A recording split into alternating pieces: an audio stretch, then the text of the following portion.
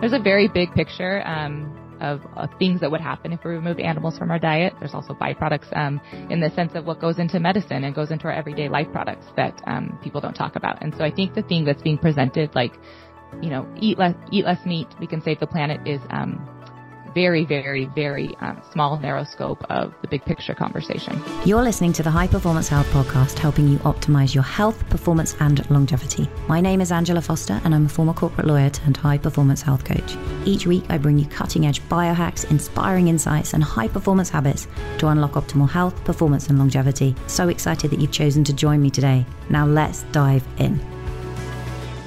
Hi friends, I have a very different episode for you this week. We're actually going to be talking all about farming and how to understand the quality of the food you're eating, what's important, how to really read food labels effectively, what are the principles of good soil and making sure that we're getting enough micronutrients.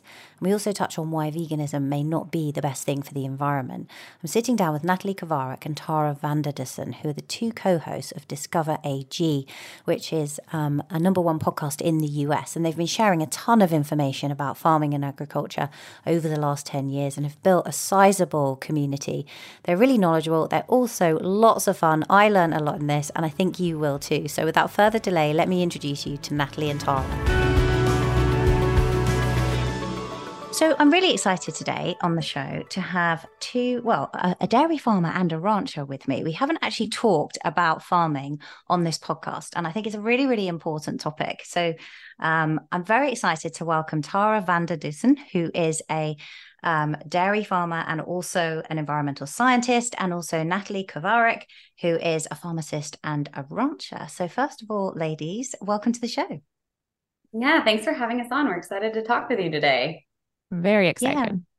Yeah, me too. I think I'm going to learn a lot myself on this because we were just talking offline. Might be a good place to start, actually. We were just talking about whey protein and dairy, and you told me something that I was not aware of. So I think this might be a good place to start. Let's start with dairy products. A lot of people that I speak to, particularly women, and I think there is quite a bit of literature around this, that dairy can be quite inflammatory and problematic, in particular for women, and things like breakouts with the skin.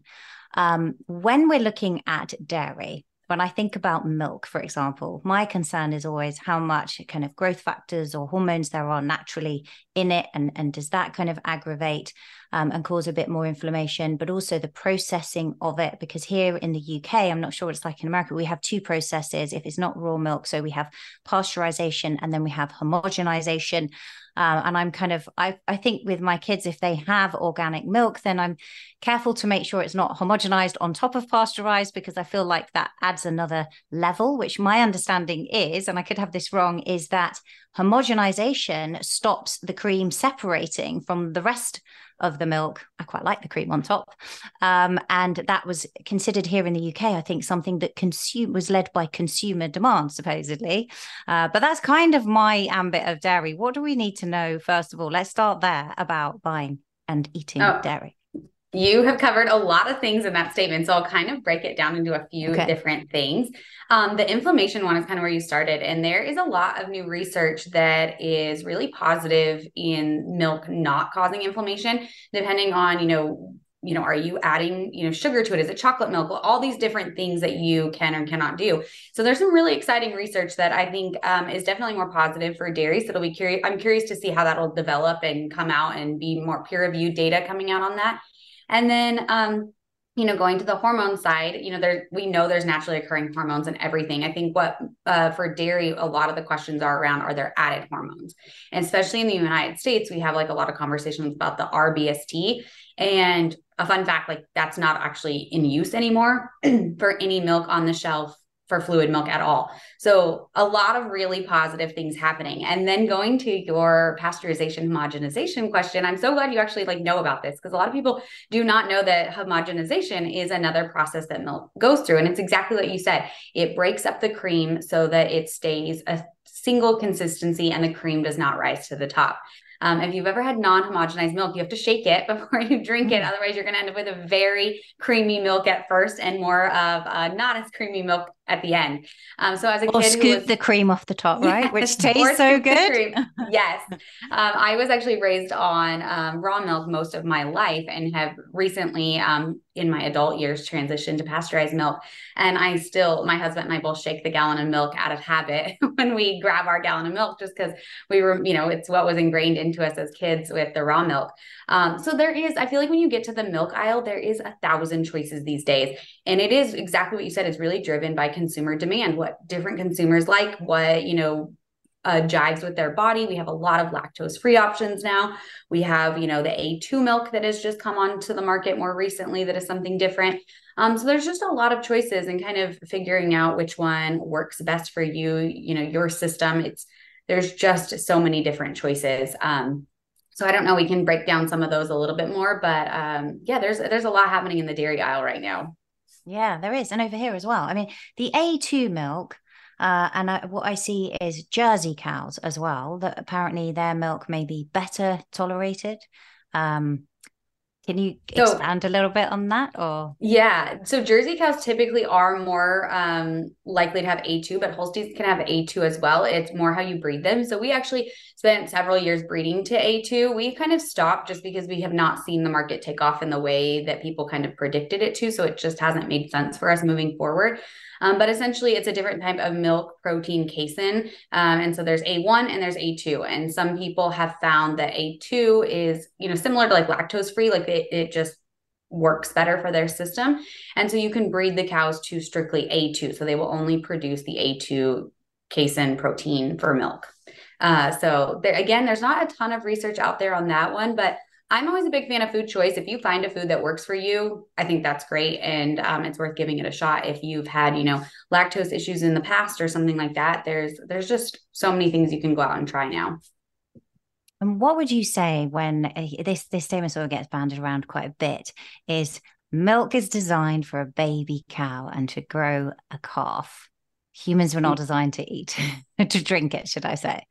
Yeah, that is always one I kind of have to laugh at, because it's, we're the only only mammal that continues drinking milk. Like, we're the only mammal that like puts ourselves into a plane and like, rockets across the world or into space. And so there's a lot of things that we've done throughout humanity that are maybe like different. I mean, I had avocados yesterday. I live in New Mexico. I get, in theory, I shouldn't eat avocados because I am not living where avocados are being grown. And so I feel like a lot of foods like that. In actuality, if you go back to the history of, the civilization, especially in European countries, I mean, we have been consuming milk for centuries. It is a part of our diet, is something we have evolved in. And there's some really cool research out there about it helping our, brains be able to develop faster and evolve faster, because we were getting such high quality protein. So I obviously disagree with the train of thought that we weren't meant to drink it. I think that there's probably lots of food we've incorporated into our diets that we've found to be very beneficial. And I think milk is one of those. Well, you could kind of then you could sort of extrapolate from that a hen's egg was only designed to be fertilized and never be eaten, right? But actually, apart from vitamin C, is one of the most complete foods on the planet nutritionally. So yeah, it's kind of interesting. And on the flip side, and I'll kick it over kind of to Natalie, actually, like if that's your train of thought, then like you think about, the plant-based burgers, well, then we shouldn't be processing all of these different foods and combining them all together into, some kind of, replica of meat, when it's not actually, like, we should just be consuming it in its raw form. Like, there's so many different ways that you can go with that conversation. And I feel like that's why it's such a weird conversation to have, because we're consuming all sorts of different foods. And certainly, actually, genetically, what I see is some people have the lactase persistence gene. When I've looked at hundreds of DNA reports now, and some people have it, some people don't. Some people have one copy. And as you say, I think there's some evidence pointing to the fact that in Europe, we've been doing it so long that we've evolved actually to be able to digest lactose in most cases quite effectively.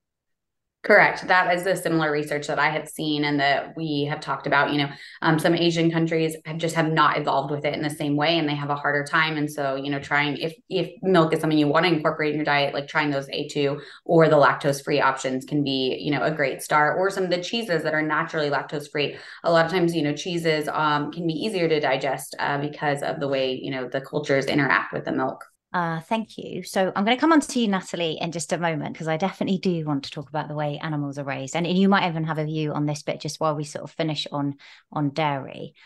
What about the content of the milk and the way that that animal is raised, right? So if we're looking at cow's milk, first of all, the kind of fatty acids that are in the milk, if that cow has been grass-fed, how much is that affecting? I know there's like quite a bit around the quality of the meat. What about the dairy products that are coming from it? Yeah, so nutrition is really crucial on our dairy. We actually have a nutritionist that plans all of our cows' diets. And there's a lot of conversation around grass-fed versus like grain finish or grain-fed on dairies too. Like you'll see grass-fed milk out on the shelves. And so we're actually a conventional dairy. And so our milk goes into the conventional milk supply. It actually goes into cheese primarily. But yeah, the quality of the milk is something we're actually paid on. So if the quality of your milk is not good, you get paid less, or the processors won't even pick it up. Like if your milk does not meet all of the check marks, and I mean, it's really, we're testing to the parts per billion. Every tanker of milk that leaves our farm is tested for quality and safety and a number of things. And if it doesn't pass those tests, it will not be picked up. I mean, even the temperature, my husband always jokes, like it has to be below 36 degrees. So his least favorite number, I think, is 37 degrees, because if our milk is 37 degrees, they will not pick it up. And so it has to, meet all of those standards. And then if you exceed them, you're paid on it. And so one of the most important pieces of that is diet. Like truly cows' diets we have really like dialed in like optimal diets. And I think that's for organic and conventional. There is differences, but even our conventional cows are still fed grass. Like we still feed alfalfa. We still have lots of other feeds in there besides grains.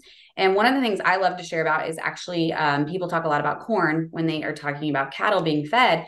And something that most people don't know is one of the things we feed our cattle is actually corn silage, where it's the entire plant, the leaves, the stems, and the corn on the cob. But when you look at it, it looks more like a salad, like a Southwest salad, as we have here in the United States, with like a little bit of corn and lots of greens. That's kind of what corn silage looks like. And that's actually a big component of our cows' diets as well. So there's a lot less, it's not, when you think of corn, it's not like, a corn on the cob. It is a lot more variety and greens and hays and all of those grasses and things that you think of in a traditional cow's diet. If you listen to this podcast, you're probably like me. You want to have high energy every day to achieve everything you want to, while also protecting your health span and longevity. And for the last 6 months, I've been taking a supplement called NAD Regen by Biostat Labs. Not only does it contain a powerful combination of niacinamide, NAD3 and resveratrol, which support NAD, also known as the molecule of youth, it has spermidine in it, and spermidine helps inhibit many of the hallmarks of aging. It also supports better cognition, improved memory, heart health, and circadian rhythm. And I'll tell you what I've noticed since taking NAD Regen is consistently high energy, which is a huge bonus, given that I'm always juggling the demands of running both my businesses alongside my kids and all of their activities and my daily workouts. And I've also noticed a lot of new hair growth, which is common with spermidine. The beauty benefits are, of course, always welcome. So after experiencing all these benefits, I wanted you to experience similar ones. And so I've arranged a very special offer with our sponsors, Biostat Labs. When you buy 2 bottles of NAD Regen, Biostat Labs are giving listeners of this show a free bottle of GD Aid, their glucose supplement that contains the very best ingredients for all-round metabolic health. I take NAD Regen in the morning in a fasted state before my workout to amplify the autophagy boosting effects, and then GDA just before my most carb-heavy meal of the day to blunt the glucose spike. To get your free bottle of GD Aid and all the energy and health-promoting benefits of NAD Regen, head over to biostatlabs.com/Angela. And when you purchase 2 bottles of NAD Regen, Biostat Labs will send you a free bottle of GD Aid. That's biostatlabs.com/Angela to get your exclusive offer. I'm inviting you to join our newly opened High Performance Health Facebook group, where we're all about unlocking our utmost potential. If you are a fellow biohacker, a coach, or a woman with an entrepreneurial spirit looking for peak performance, then our community of ambitious women is just for you. But it's not just about connecting with like-minded women. It's about empowering each other. We have weekly live training, Q&As, and a bunch of other exclusive content that I don't get the chance to share anywhere else. New biohacks I'm exploring, plus extra nuggets of wisdom from my podcast guests, and so much more. It's free to join. Simply click the top link in the show notes or go to angelafoster.me/HPH. That's angelafoster.me/HPH, or click the top link in the show notes. And once inside, send me a message so we can connect personally. I can't wait to see you there. And if you want to have a healthy cow with a really good kind of profile in terms of like things like omega-3, how much corn, like what's the ratio when you're looking at that? If you're saying they're having some corn and some silage and all the other bits and the greens that go with it, how would we know as a consumer what to look for? Because I'm always like asking my butcher, for example, is it grass fed? And then often the question is, well, okay, it's grass fed, but is it grass finished? Which I know a lot of them are then taken off and fattened up on grain at the end. And it's a bit harder to go and get grass finished. Can you kind of enlighten my audience on what's really important here and what they should be looking for? Yeah, I'll finish up milk and then I'll actually pivot to Natalie for kind of the rest of that question. So the omega-3s in milk is always the conversation. So grass-fed, grass-finished milk will have higher omega-3s. I think one of the things to consider is it is not a significant amount of omega-3s. There's still not a lot of omega-3s, even in grass-fed and grass-finished, just because milk's not a good source. I mean, we know this, milk's not a great source of omega-3s, no matter what one you're getting. If you are really out there looking to get omega-3s, I feel like, I am not a registered dietitian, but when I've talked to them, they're like, there's other sources that are really what we would tell people to target for those omega-3s than milk.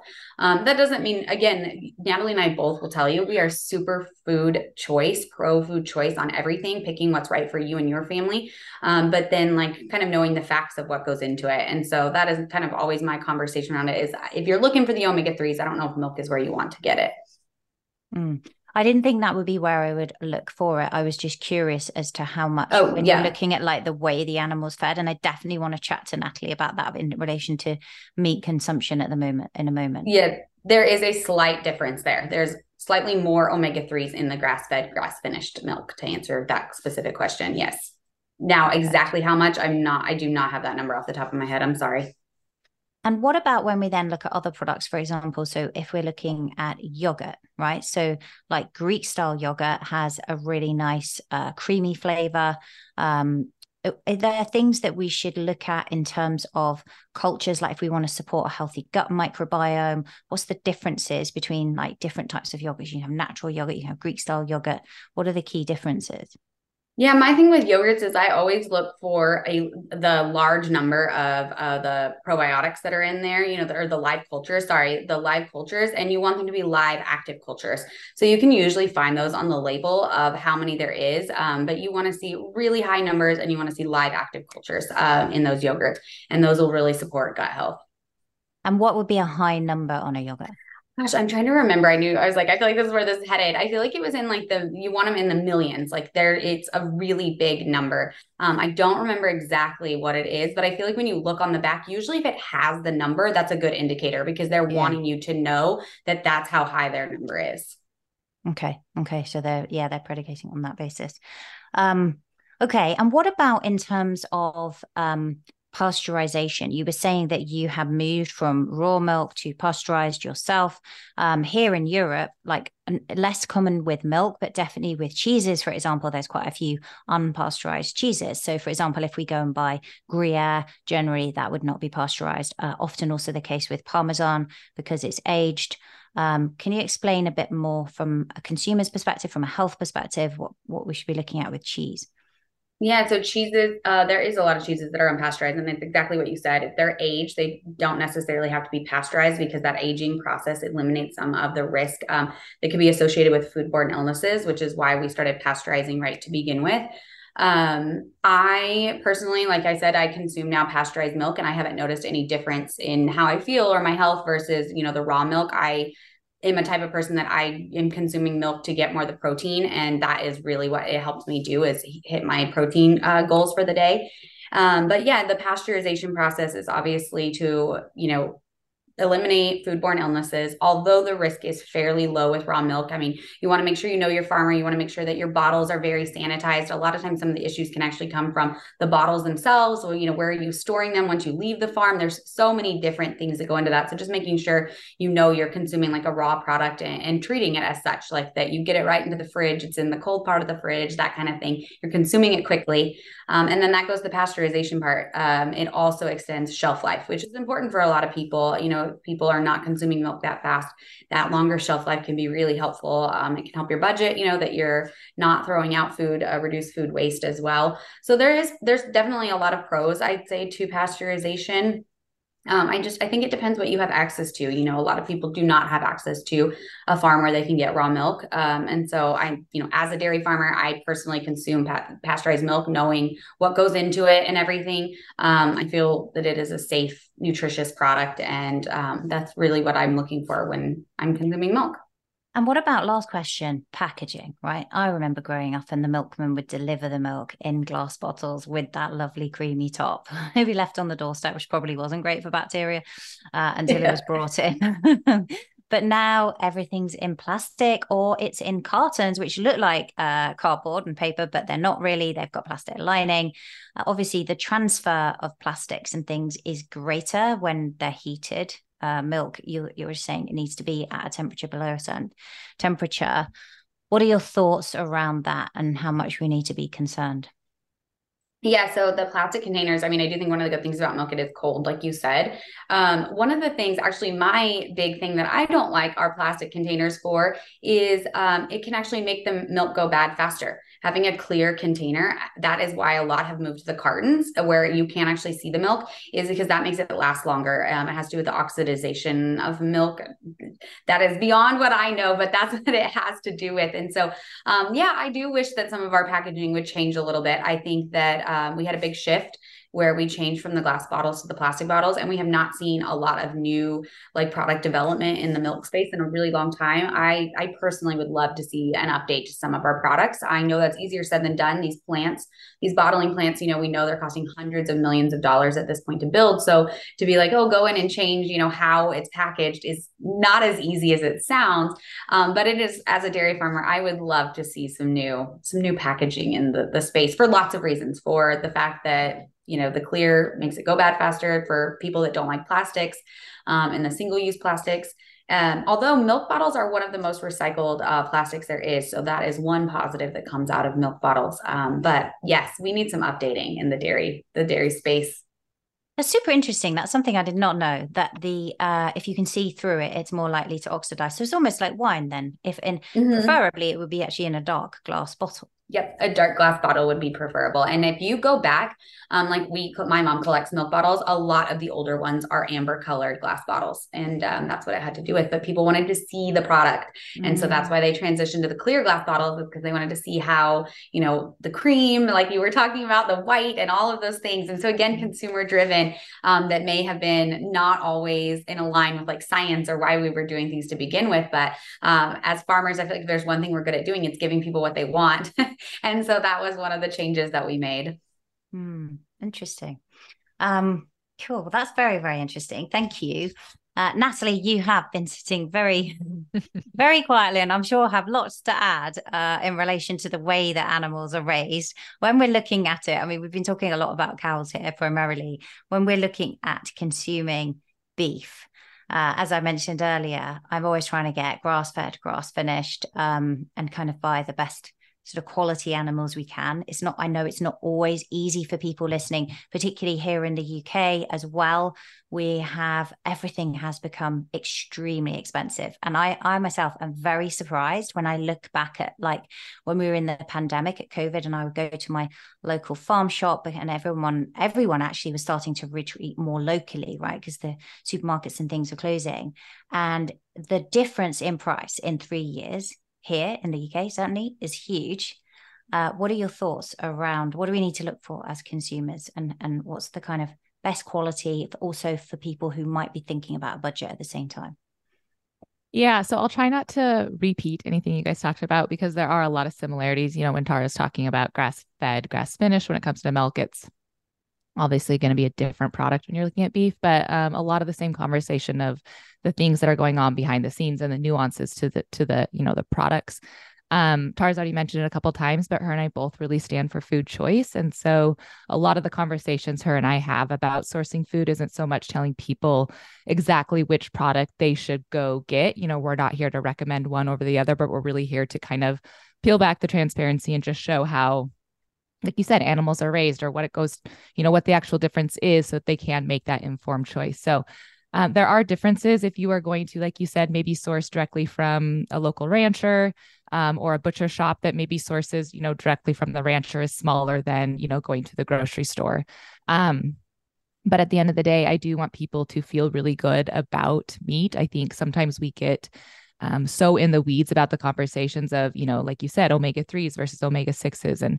And we kind of lose sight of the big picture, which is, meat is one of the most milk too, whole animal proteins are one of the best things we can put in our body. They have all the essential amino acids we need. They're more readily bioavailable, than plant proteins. So if all you can afford is the grocery store beef, I want you to feel really good about that, because at the end of the day, that's going to be more, that is going to serve your body in a better way than a lot of other food choices. I love that you said that, because I think that's such an important point. And I think people are really worrying, and I think it can get a bit much at times, right? Because they're so concerned about what they're consuming. And as you say, the vitamin and mineral content and amino acid profile of meat is so strong. And also not to forget, the fact that it's such a bioavailable source of things like heme iron, right? It's and many women, are struggling with iron deficiency and things like that. And so they need that. What are the differences when you're looking at it, like the types of different animals that are raised? That can get confusing. I mean, we were talking with milk about Jersey cows and different ones. We think about, Scotland and Aberdeen Angus meat. What are the differences here? Yeah, you're going to have some breeds over there that I'm probably not as familiar with here in the States. Yeah, maybe. I think some well-trained people can taste the differences. I grew up on the Hereford breed, and that's what I primarily consumed growing up, actually entirely consumed growing up. And now my husband and I raise Black Angus, and I don't know if I could actually tell the difference between if you put one steak in front of me and the other. So it might come down to preference. I know that's a big thing with grass finished beef. It's going to taste a little bit different than grain finished beef because of that marbling. You kind of already alluded to it, but the grain finish is put in there to increase the fat content, give it that good marbling. And so there will be a taste difference there. But I'm not sure I have, much to add on if you could tell the differences between some of the breeds. Okay. Interesting. I'm trying to remember now. The name's escaping me. There's a specific type of grain-fed Japanese beef. Oh, Wagyu, probably. Wagyu beef. That's it. Wagyu beef. Yes. Yeah. Okay. Yeah, and I've actually never tried Wagyu either. I'm kind of, I'm lucky enough to be able to fill our freezer with the beef that we raise ourselves. And so I guess I'm maybe in my own little, world of, I've always just eaten what we've raised. So I should try Wagyu though, sometimes when I'm out at a restaurant or something. And I'm just over here having Holstein beef because I consume beef off of my dairy cow. So I'm in a totally different breed than all of you guys. You guys are so lucky to have it all so accessible and fresh, right? Because Wagyu, for me, it just it's expensive, right? And considered a delicacy, but Wagyu is almost all grain fed, is it not? The whole idea is to create that fattier, marbled, so that it's kind of moist, like melt in the mouth type beef. Yeah, I feel like I'm letting you down. I just don't have a ton of information or familiarity with Wagyu beef to kind of discuss, the differences between. I imagine there's obviously going to be differences, but sometimes I think as consumers, when we're a little bit removed from things, we think there is a bigger difference than there is in reality. So I should dive into that and see, what the exact differences are, because it might surprise us that maybe how similarly they raise to a lot of other products as well. And what about looking at poultry, for example? So what should we be thinking about here? Because again, this is sort of free range. There's a whole I think it's quite confusing for the consumer, right? Because what does free range mean? Does it mean that they just got to go outside for like 10 minutes? Do you know what I mean? And have a little poodle around and then they're put back in barns or they're on top of each other. What are they fed? You know, some supermarkets here will advertise corn-fed meat and the color looks completely, it's not something I buy. And that's grain fed. It looks completely different. The chicken looks yellow in color. What should we be thinking about that? Yeah, so you're kind of touching actually on one of Tara and I's soapboxes, which is food labeling, and how we kind of feel it's really almost doing a disservice to consumers now. I really feel for people who have to go into the grocery store and aren't, so close to agriculture and food and farming like Tara and I are. Tara alluded to, it was raised on raw milk, switched to, conventional or pasteurized in her later years. Because she knows what goes into it, right? So she sees it, she feels safe with it. And I feel that way about a lot of our food system, that I am able to have, I think, a layer of trust that people who are a little bit further removed from it don't have. And naturally, I would probably be the same way if I was far removed. I would have a ton of questions and I would have probably a lot of confusion and almost anxiety going into the grocery store. And so that's one thing Tara and I really try to do on our podcast, is kind of alleviate kind of the barriers to going into the grocery store. And I think that labels have become that now.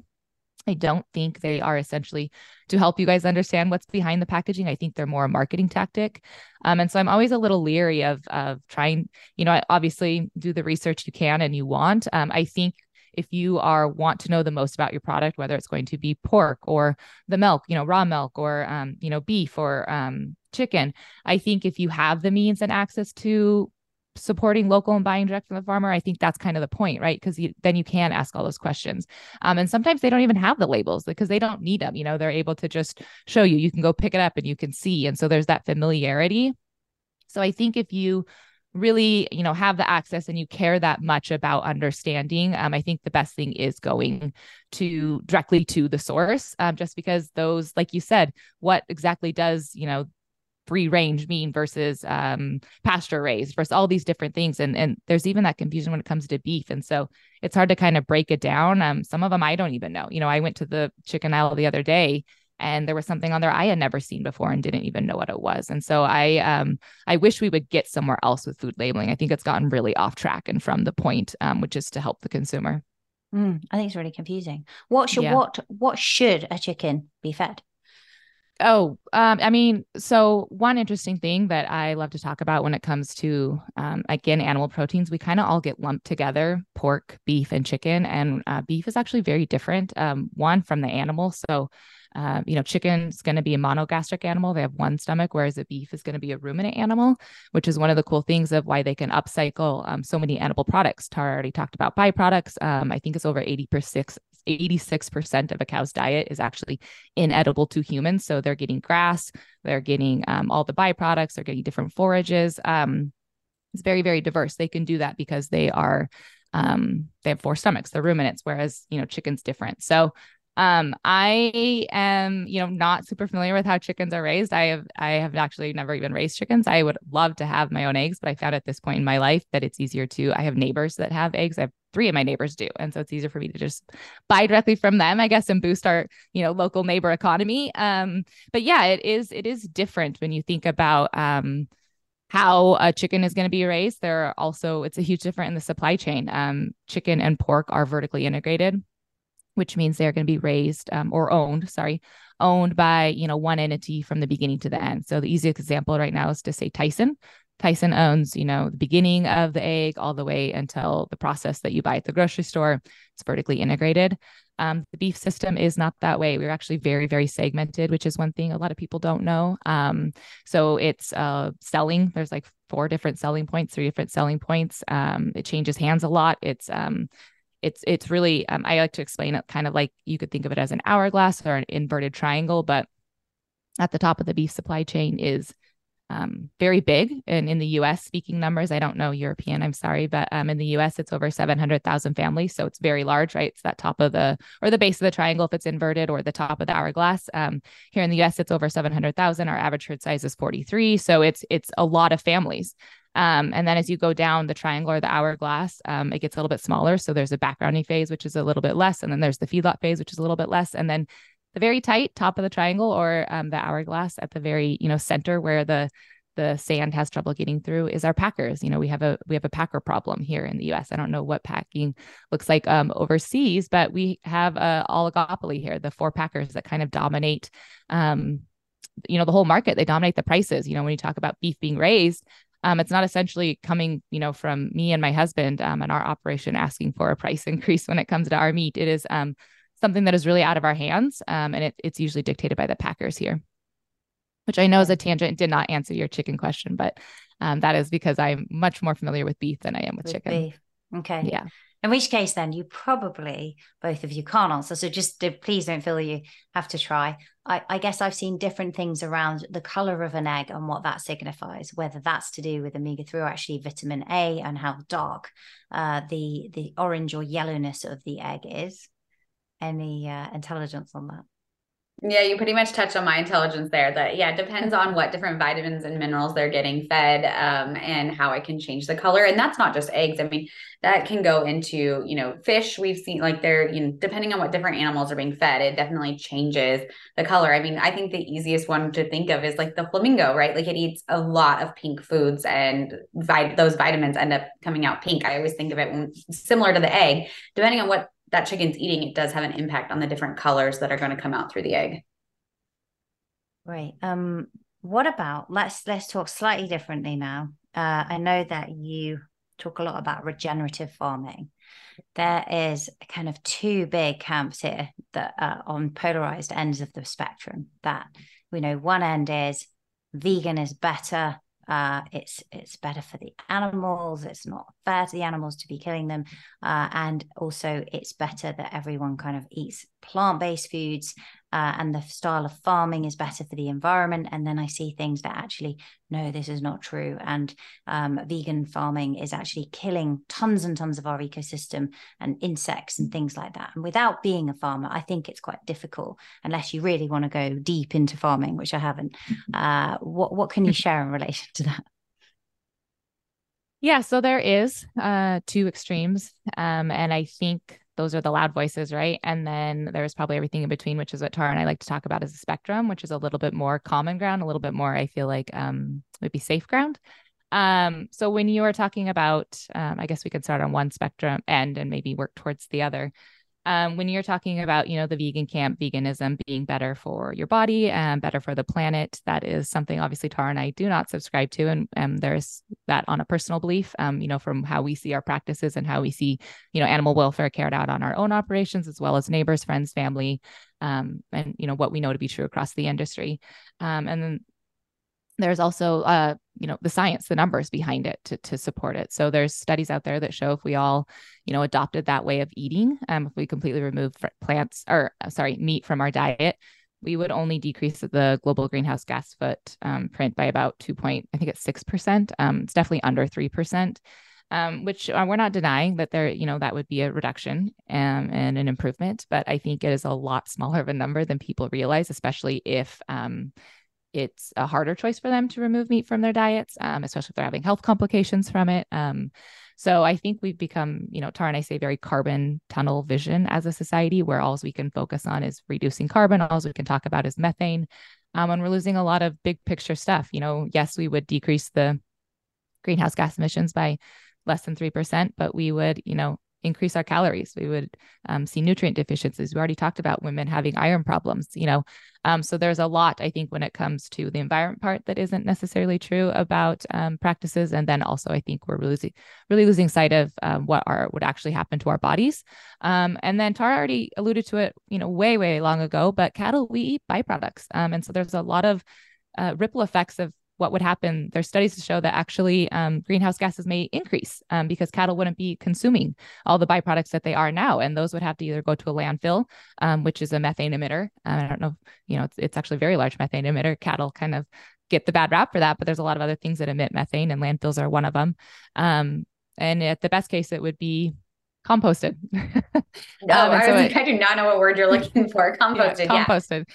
So if all those byproducts were composted, we'd still see an increase because, ruminants, cattle are no longer consuming them. So there's a very big picture things that would happen if we removed animals from our diet. There's also byproducts in the sense of what goes into medicine and goes into our everyday life products that people don't talk about. And so I think the thing that's being presented, like, eat less meat, we can save the planet, is very, very, very small, narrow scope of the big picture conversation. Yeah. And on the flip side of that, you mentioned that there are people who think, veganism, like having these plant-based foods, can be destroying like our ecosystems in different ways. There is a lot of conversation there that when you are, harvesting like a single crop, a monocrop, you are plowing, you're plowing up the field, you are taking whatever else is living there and, getting rid of it to be able to grow these crops. And, there's deer and rabbits and coyotes and all these different, animals that maybe are not farmed animals, are not domesticated animals, that may lose their lives because of these processes. I feel like when people think about plants, a plant-based product or a plant food, they think of like a small farmer and a very, like, almost like a garden, someone's going out and hand picking things. And that is just not the case for a lot of our fruits and vegetables these days. There is a lot of mechanization, which is not necessarily bad or good. I actually just posted a video of my brother harvesting potatoes. It's there, seeing it, they're still like, not, I don't want to say destruction, but you are disrupting the soil, the natural soil, to be able to harvest any crop. It doesn't matter whether it's, what it is, whether it's a vegetable or a fruit or whatever. And so there is a toll on our environment, no matter what the food is. Every food on the planet has a footprint, and not just a carbon footprint, a rippling effect of that we are taking nutrients out of our earth to be able to nourish us, no matter whether that's plant-based or animal-based. And so I do think that has to be a part of the conversation. And something that Natalie didn't touch on, I'm kind of surprised she didn't, is, the principles of soil health. We are realizing that soil is this amazing thing that can sequester carbon and that is life-giving. And one of the amazing things about soil with cattle is that cattle play a really important role in our soil for being a natural fertilizer. Basically, we're on our dairy farm, we actually compost 100% of our solid manure. So all of our cows' manure gets composted, and then it gets sent out to other farms, neighboring farms, to, fertilize the soil so that they can grow another crop again the next year. And I think that's a really powerful statement, that you can use less synthetic fertilizers if you're using cow manure. And so we need to be kind of having some of those conversations as well. Well, and that's where the opposite end of the spectrum, like regenerative ag, comes into, is that, like Tara mentioned, regenerative ag is, they don't believe in the monoculture. They believe in the soil health. And so that's why you'll see regenerative ag, including animals, which it is. It's one of there's 5 principles to soil health, and the 5th principle is a grazing animal. And so you'll see that's why they advocate for, well-raised animals out at pasture grazing, is because they believe the soil is kind of the answer. And it is. Soil is a carbon sink. It can pull carbon out of the air. And we can, have positive impacts on our environment that way. And so that's kind of the whole belief system and the whole push for regenerative ag. What are those 5 principles? Oh, give me 1 second. I probably have them written down. I don't know them. It's no till, it's like minimal soil disturbance. It's interesting, isn't it? Because, a lot of what you hear about is how people are really deficient in certain minerals like magnesium, and the way we're treating the soil is contributing to that. And it's just, I think as soon as you open this up, it's kind of a huge can of worms, isn't it? Of balancing the environment with human health, with the welfare of the animals, with everything else, as you were saying. What are the other animals that are not being farmed, that are living in the environment? The deer, the rabbits, the insects, everything. Yeah, I mean, on our ranch, that's, one of the good signs of that we're doing a really good job, is if we drive out at pasture and we see, life, lots of different life in the soil. You want to see different worms, bugs, all of that. You want to see the most diversity possible.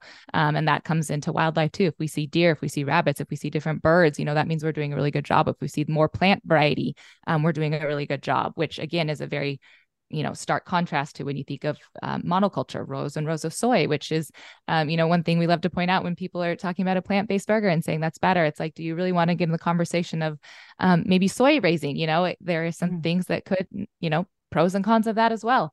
To answer your question, the 5 principles of soil health, the first one is soil cover. So you'll hear a lot of people talk about cover crops. It basically means you want to have, something, the ground, you just don't want it bare and open to the sun.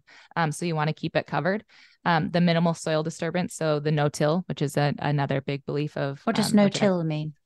It means that, so when you see tractors like pulling the till behind them, they will dig down, disturb the soil so that they can do planting.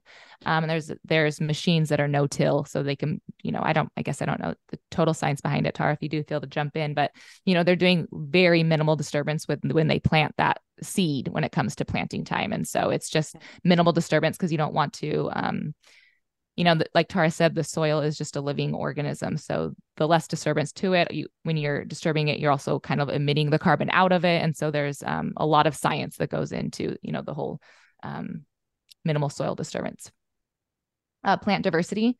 So that's why, again, monoculture gets a kind of a bad rap, is because you want to grow more than just rows. So you'll see cover crop mixes, you'll see different varieties, you'll see, different things planted with other plants. And so that's one thing. And then keeping a continual living root in the soil. So again, cover crops all year long. If you can have something in the soil, it's better. And then the last one is the livestock integration. Interesting. So that's one of the core, as you say, core principle of regenerative farming, is having the livestock. Yeah, I mean, people love to kind of give the reference. I don't know if your community's ever heard it before, but ruminants are not new. Cattle are not new. Bison, buffalo are actually a ruminant animal. And so when you look back at least here in the States, the evolution of the Great Plains, one of the reasons the Great Plains had such good fertile soil is because we had ruminants grazing. So there's a lot that goes into the hooves when they're aerating the soil. Like Tara mentioned, they are fertilizing the soil.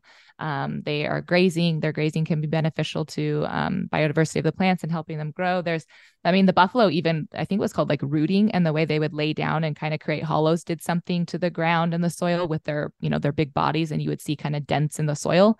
And there was benefits in that. And so, I don't,